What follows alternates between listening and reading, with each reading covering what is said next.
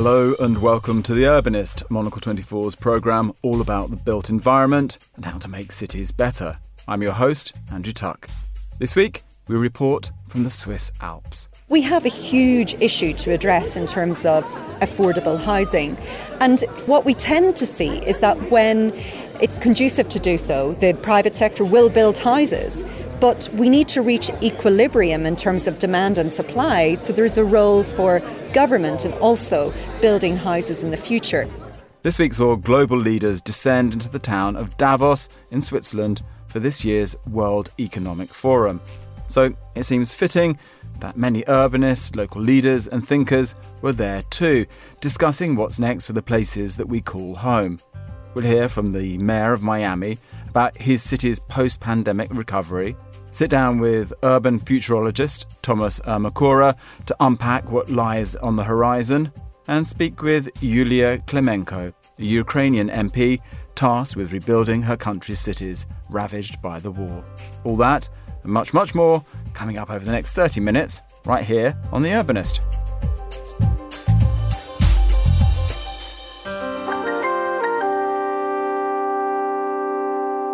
So, welcome to the programme. Monocle's team on the ground has been busy reporting from Davos. And while there's been plenty to say about Ukraine, the future of Europe and beyond, we were glad to see that urban issues such as housing, climate change, inequality and sustainability were also prominent on the agenda.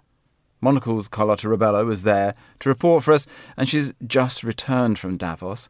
So before we get stuck in with today's episode, I wanted to get her thoughts on this year's edition of WEF. Thanks, Carlotta, for coming in to see us. Hi, Andrew. Nice to be back. And we're saying that there was an urban focus.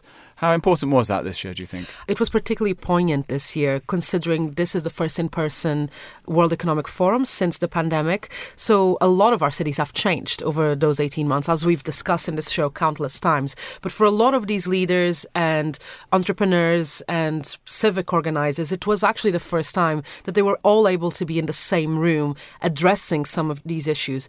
And what people might not really realize is just the amount of impromptu meetings and conversations that end up happening. You might be leaving a panel with the CEO of Microsoft all about technology that has nothing to do with cities, but then one of the people attending, it's one of our guests who is building through technology one of the world's most sustainable buildings. And for him, hearing that talk was the thing he was most looking forward to, because it's about how to use technology to make cities better, to make construction better, so that when we think about the life of a city and the lives of buildings, it's not just how do you make it sustainable when you're building anew, but also repurposing and retrofitting and adaptability.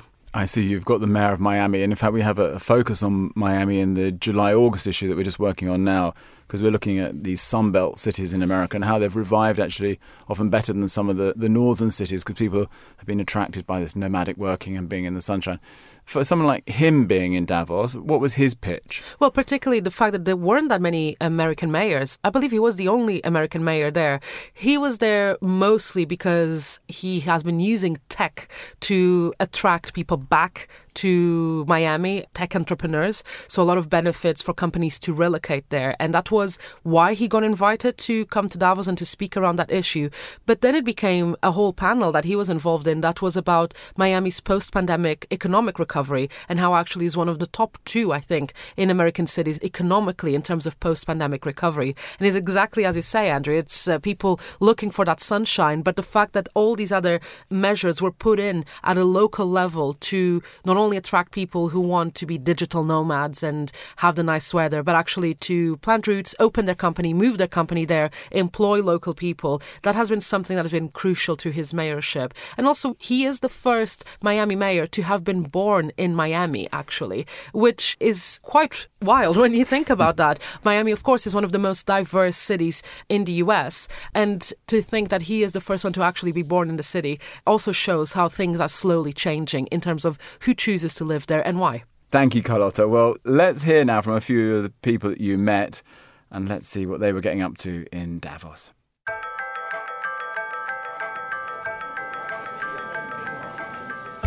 This year's World Economic Forum looks slightly different. Instead of snow-capped mountains, spring is in full bloom, and the traditional black and navy blue sea of suits has been swapped by warmer, gentler colours.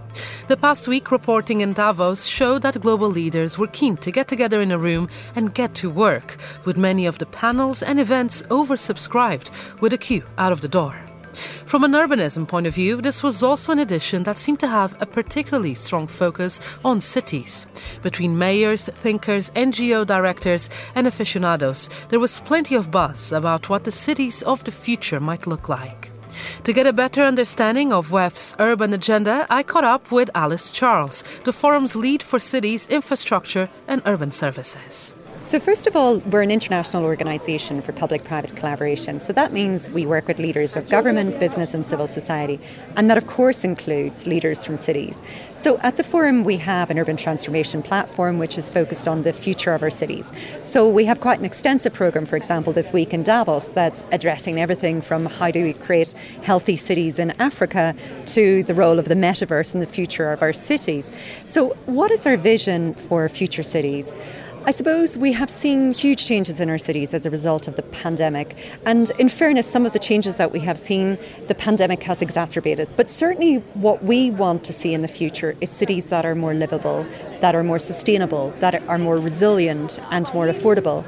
So if I return to livability, that's about creating cities that have a much better quality of life. It's about ensuring that we're developing healthy cities. It's about ensuring that we're providing the green space and protecting nature that's required, which is good for our physical and our mental health, but also good for climate.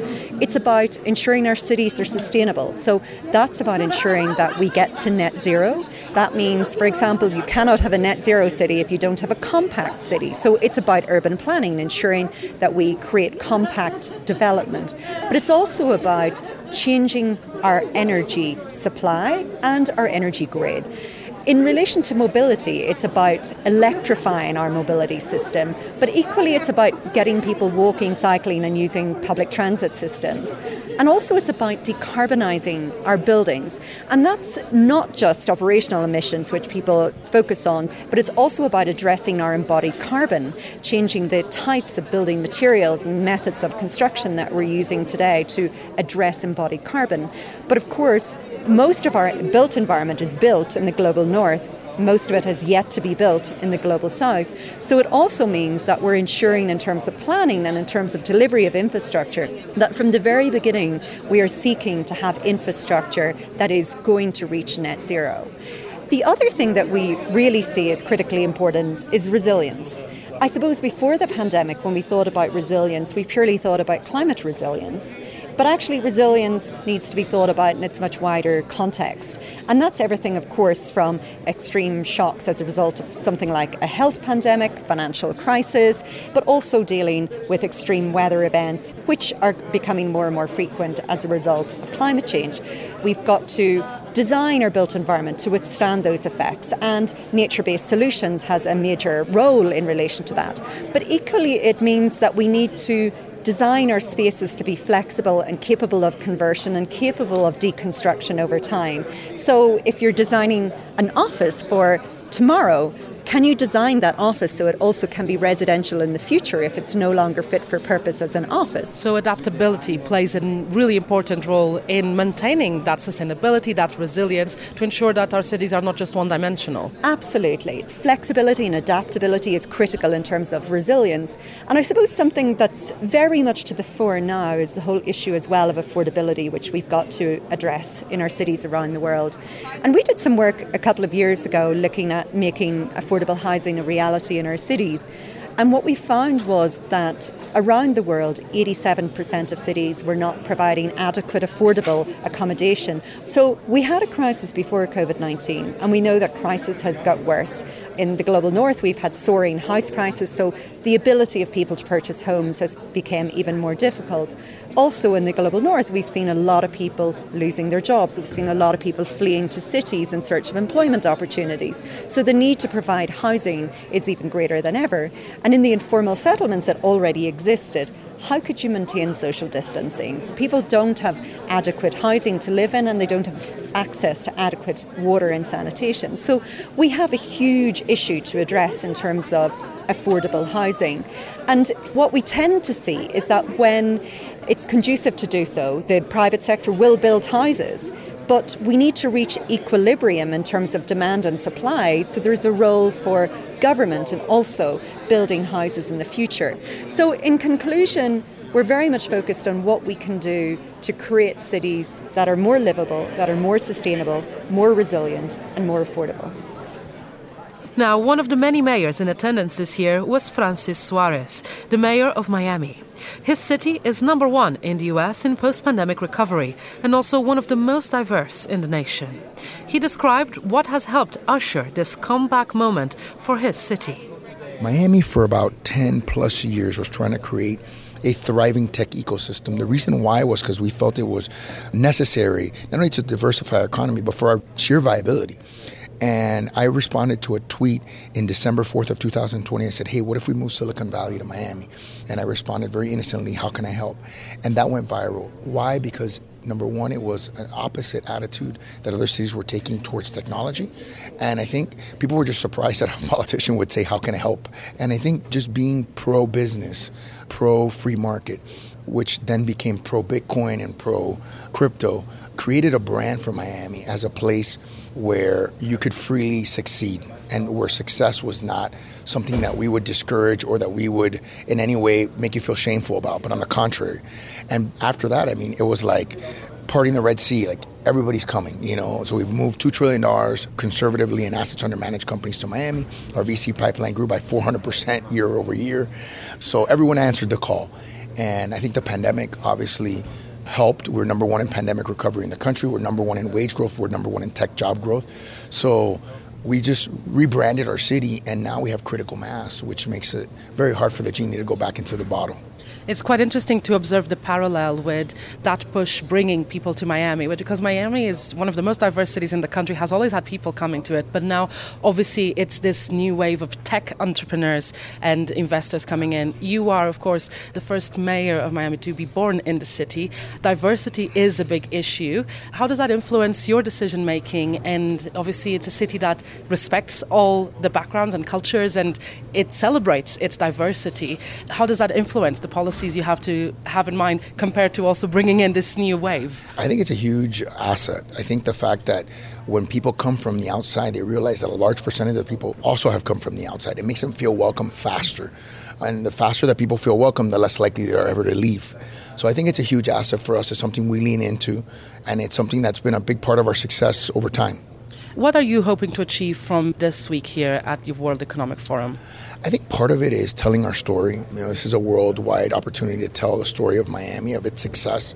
And it's always a learning opportunity when you're hearing from others to make sure that you're doing everything that you can to create prosperity for your residents. And that's something that, you know, that we're here to participate in. Now, of course, cities have been tested through the past 18 months, to say the least. You mentioned at the start of our conversation how Miami has been able to recover swiftly from it. Have you taken some lessons on board from that time? I know that some people and some city leaders have taken the time to reflect about what even urbanization mean. Yeah. But the city is not going anywhere. So how's those 18 months influenced your thinking about Miami as a city? Oh, I think it's a tremendous learning experience about how to create an economy that's resilient, about leadership and making tough decisions, about how you make those decisions and the process by which you make those decisions. So, you know, it's been an incredible experience that I think has made Miami stronger and more resilient.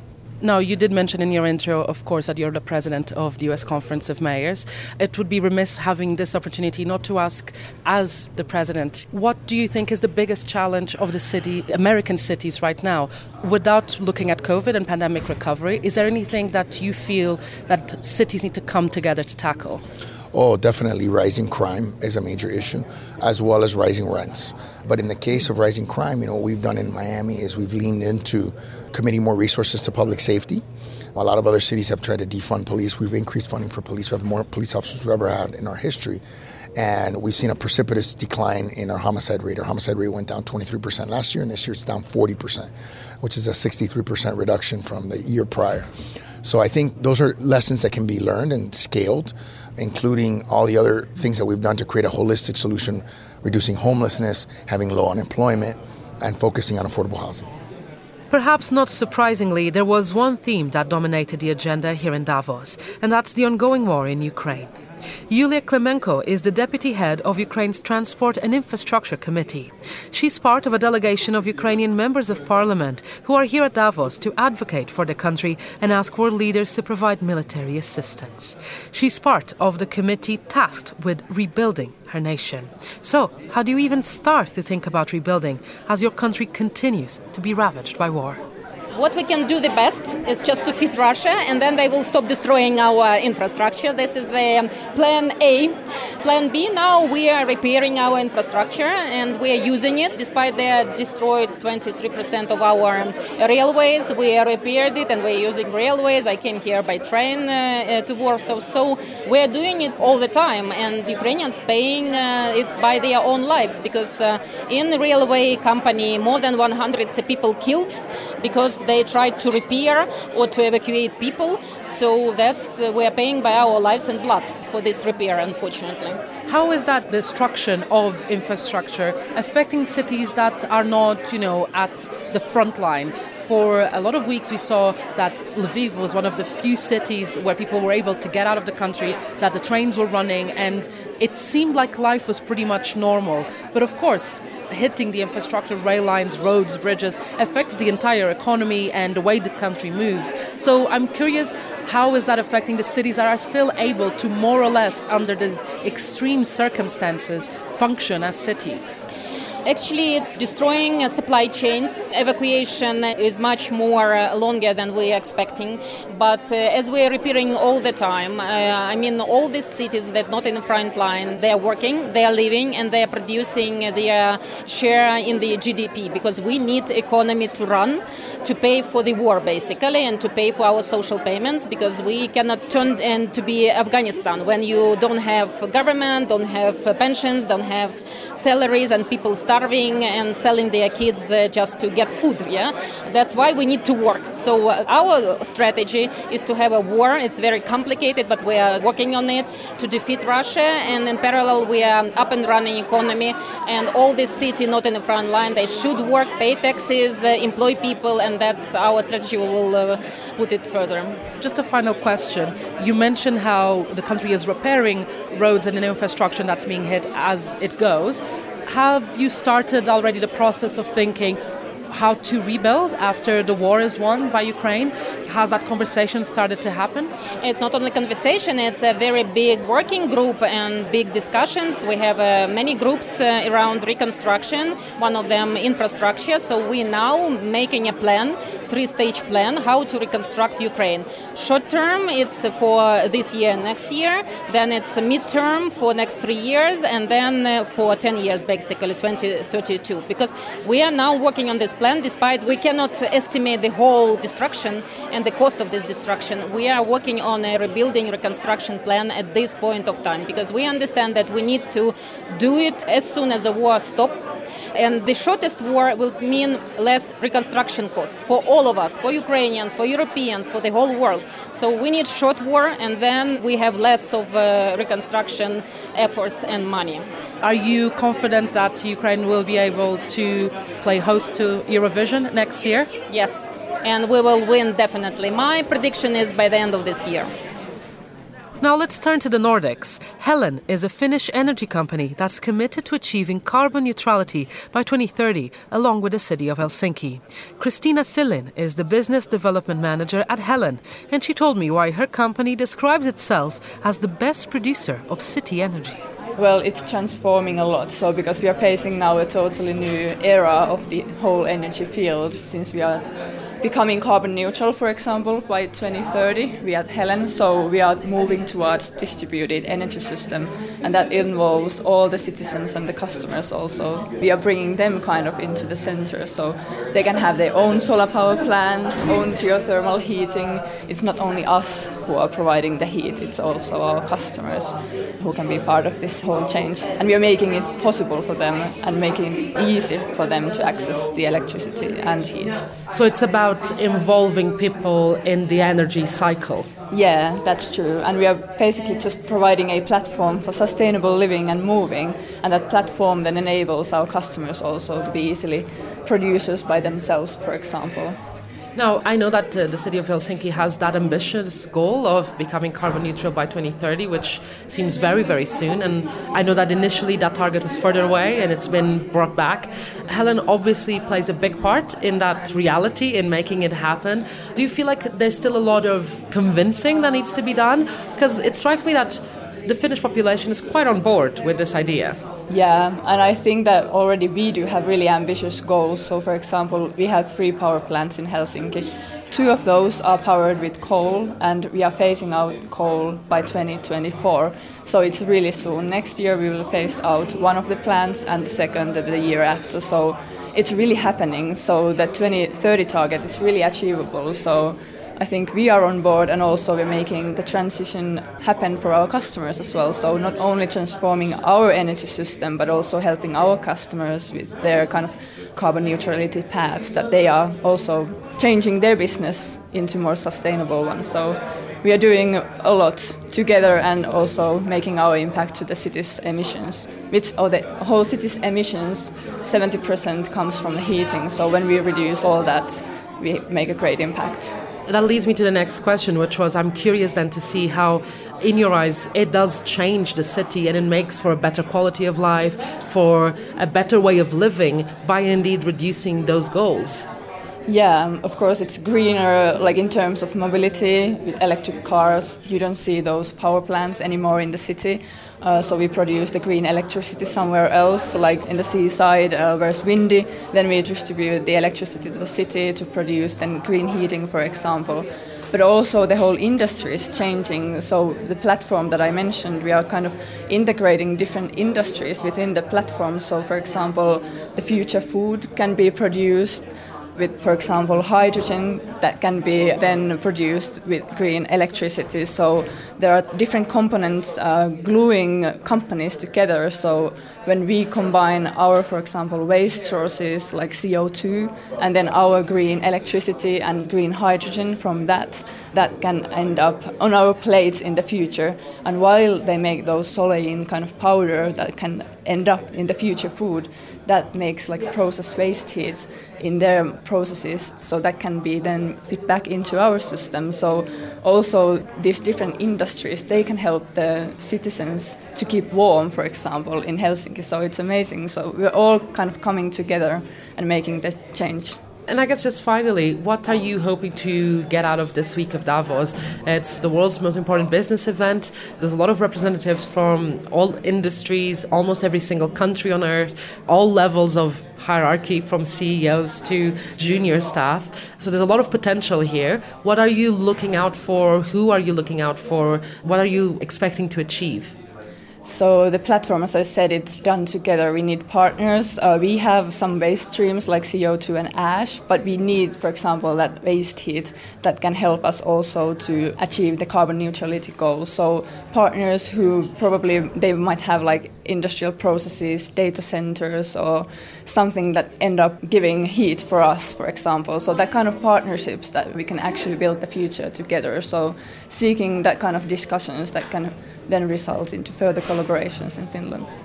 There were several panels on the use of technology and innovation, but I was particularly keen to hear from the team behind Edge. They're a building developer that sits at the intersection between tech and planning to deliver what they describe as the world's most sustainable building. I was intrigued. My name is Koen van Oostrom. I am the founder and CEO of the company Edge. We make office buildings and we try to make the most sustainable office buildings in the world. We've been wanting to catch up with you for a while because this idea behind Edge of making the most sustainable buildings in the world is very ambitious. How are you delivering that? So we started already on the journey of sustainability 15 years ago. I met Al Gore 15 years ago and I got very inspired. But what we tried to do 15 years ago is say, hey, can we also make an amazing building that is not using any energy or at least not any fossil fuels anymore? And we have done so much innovation since then in the last 15 years that we created a lot of new technology. We found out that if you make a sustainable building, it's a small step also to make a healthy building. If you make a healthy building, post-COVID, you also want to make a fun building. And there's a lot of different elements in a successful building that you have to bring together. And it's all around sustainability, health, technology, and fun of working. And modern buildings can do all that. Now, you mentioned their well-being, and it seems, as you also highlighted, that since COVID, there's been an increase in this movement to actually put people's health at the front of design. What are some of the key things a building must have that can then deliver a healthy living environment? Yeah, I think that the main thing we're focusing on is measuring what is happening in the building. If you know what is happening, then you can actually steer the building in the right direction. The other day, I was talking to a mayor of a big Dutch city, and they asked me, so what can we do in our own offices? And we gave them a couple of small sensors that they would put in a couple of meeting rooms. And it turned out that after just half an hour of a meeting of the mayor with the main senators in that city, it turns out that the air quality was so bad that people really had to leave the room and open the windows and do some things about it. Now, if you have a small sensor and a small screen that turns red when that is happening, that will give us a huge amount of information to do something about it. Even better, if you make a new building, you can really make sure that if that happens, that the computer that runs the building knows it. If you have a little bit of machine learning, then what you can do is make sure that the building already knows a meeting is coming. I'm going to make sure that there is extra air available in that space. In a way, very low tech, because there's so many easy ways of doing this, but it's not done in 99.9% of our buildings, and this is something we need to fix. So it should be a regulation in new buildings that we do this. We as a developer do it, but I think that the big question is how can we do it in existing buildings? And I would say that on the European Union scale, it should at least be an obligation that we measure what is happening. It's quite interesting to hear your passion when you talk about this issue and all the different types of technology that are being rolled out in order to deliver that vision. How is it translating into practice? So how close are you to be able to 100% achieve a building that's within that goal? So on the sustainability front, we've really taken huge steps. And that means that basically when it comes to the carbon that a building is using during the operation, we really can bring that back to zero. There's huge innovations going on. So there's innovations when it comes to cement. Green cement is out there. We will see steel that is being reused or new steel plants that are being built in a different way, and that's going to be way more efficient than what we saw in the past. But there's still a long way to go. What we are doing as a company, that at least we are taking our checkbook out, and for every carbon that we are using in this embodied part of the building, we're still paying for it. Existing buildings, that is where the problems are. And here in Davos, I spend a lot of time talking to Vice President Gore, talking to the head of the COP26, talking to a lot of mayors. We need to develop better carrot and stick approaches. And so we need to tax people that are using too much energy in their existing buildings and use that money in a very efficient way to help others to do inventions in their building, to do upgrades, and basically start a retrofit revolution that needs to take place now. And what I'm disappointed about in those 15 years since I started with doing this is that on the retrofit side, the progress is way too slow. And it's not technology. The technology is there. We know how to do this. But it's just no incentive for owners of real estate to really start doing this. And I think that there's one benefit to these huge energy prices today, and that is that now there is pressure for owners to do something and start to invest in lower energy use in existing buildings. So essentially, once you bring that municipal and local government level on board, or even national governments on board, you can accelerate this revolution, really. Yeah, I think that's the case. One of the things here is that we're trying to bring the people of the city of Amsterdam together with the city of Stockholm, and then we have people from the city of Lima and South America, and everybody is trying to do its own thing. The Dutch have a very successful program at the moment where you're not allowed to rent out an office space anymore if it doesn't have at least an energy label C next year, and in a couple of years it has to be an energy label A, and that forces everybody to start investing and start to rethink the use of their offices. Now Berlin is looking at that and might copy that and might introduce that as well, and I think that is exciting. But I hope that the cities will talk more to each other and learn from each other to see what works and what doesn't work, and we have to make sure that industry also form teams and become a partner to solve that. Because if the municipalities all by themselves are going to introduce this pressure on the market, then it's better that the markets are also part of that discussion, that debate, to make sure that it's done in the most efficient way. So, how have our views of cities changed over the past 18 months? And what lies ahead when we think about the future of urban living? Thomas Emarkora is an urban thinker, technologist and city futurologist. I wanted to hear his take on the issue before leaving Switzerland. I have a very simple way of looking at it, which is people have prognosticated the death of the city. And I really disagree with that. I actually think it's accelerated history towards better city making. And it needs to be more community-centric, people-centric, data-informed, evidence-based design. And there are a few things that were on the shelf that are going to be implemented a lot faster. If we think about public space design, we are acutely aware of the need for that, for communities to find mental health balance. We need green spaces. We need to find ways of re-architecting our community spaces or our commons. Obviously, we also know that there's a much bigger crisis than COVID, which is climate change. So cities need to adapt a lot faster to the way that they can design themselves out of trouble. I think that the conversation just reached a lot higher level, and there's a lot more collaboration between cities. So that's the second thing. The third one is I'm a big believer in the transformation of mobility and work that we've seen through COVID. We think we have to redesign, obviously, the way that we move, not only for our footprint, but also because we need certain kinds of air quality and we need to be able to monitor pathogens, etc., etc. So these things that were kind of, let's say, quality of life factors are becoming so critical for us to be able to operate. And then the fourth one, which is a lot more, I guess, around disruptive tech and generally how we use computing to analyze behavior.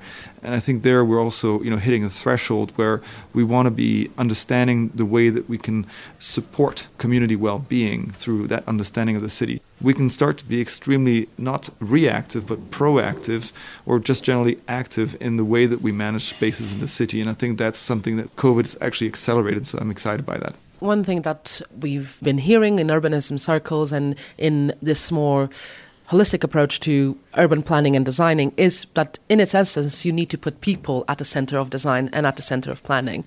Do you find that designers and city halls are a bit more skeptical to fully go in on technology because for them it does not include that people angle, which in my opinion couldn't be further from the truth? That's a really thorny question. And I think there's two tendencies that to me are really heavy. The first one is a graduation from what I'd like to consider the dumb smart city. And we might be just dawning on an age of actual true smart cities that are data informed. And it depends on the quality of the mayor and the quality of the constituency around the mayor to facilitate the dialogue. But there's also the other side, which is there are communities that are refractory to technology adoption. And in particular, there's a lack of technology literacy. The cyber and privacy fear is still dampening the sort of distribution of intelligent technology for cities to be technology activated in the right way. I'm an optimist in that space, but I also think we need to be very, very clever about another part of cities, which is the low-tech angle. Crawl, walk, run is kind of the way I look at technology adoption. And we tend to be very top-down imposing technologies that are too disruptive for communities to really adopt. So I think there needs to be an appropriate technology discourse, conversation between citizens, municipalities and technology companies. There was a lot of people who proclaimed the death of the city, and we've heard that echoing through the last 18 months or so. And the city is still here to stay. As a futurist yourself, the last question I would like to ask you is, where do you see the future of the city go? What is your vision of what lies ahead? So I'm going to give 3 time horizons. Of course, I don't have a crystal ball, but I would give one which I would call the near future. And the near future to me is not the death of the city, it's the reinvention of the purpose of the city. The city was originally designed as a consequence of the need to organize people around power and defense. It evolved over time more around commerce.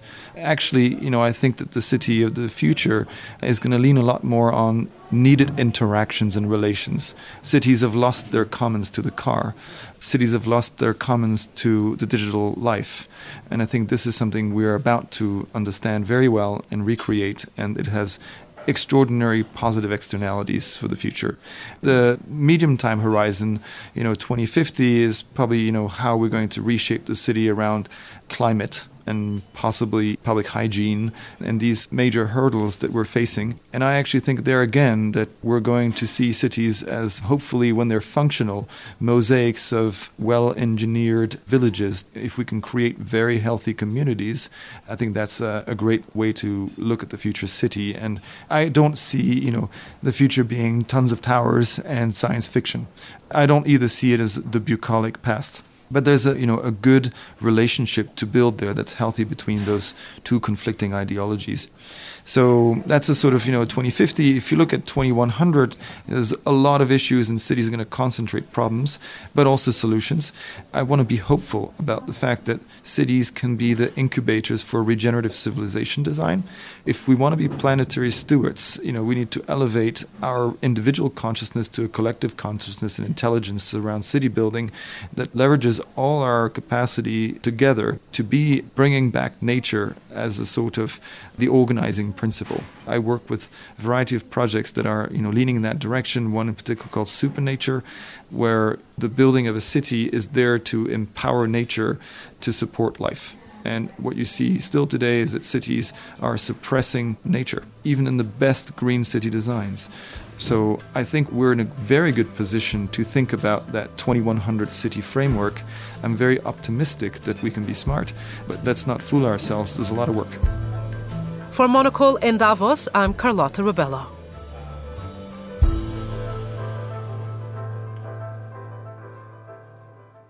Well, a fascinating show there, and I'll just point out that actually in the June issue of Monocle magazine, on sale now, there's also a report about rebuilding Ukraine cities.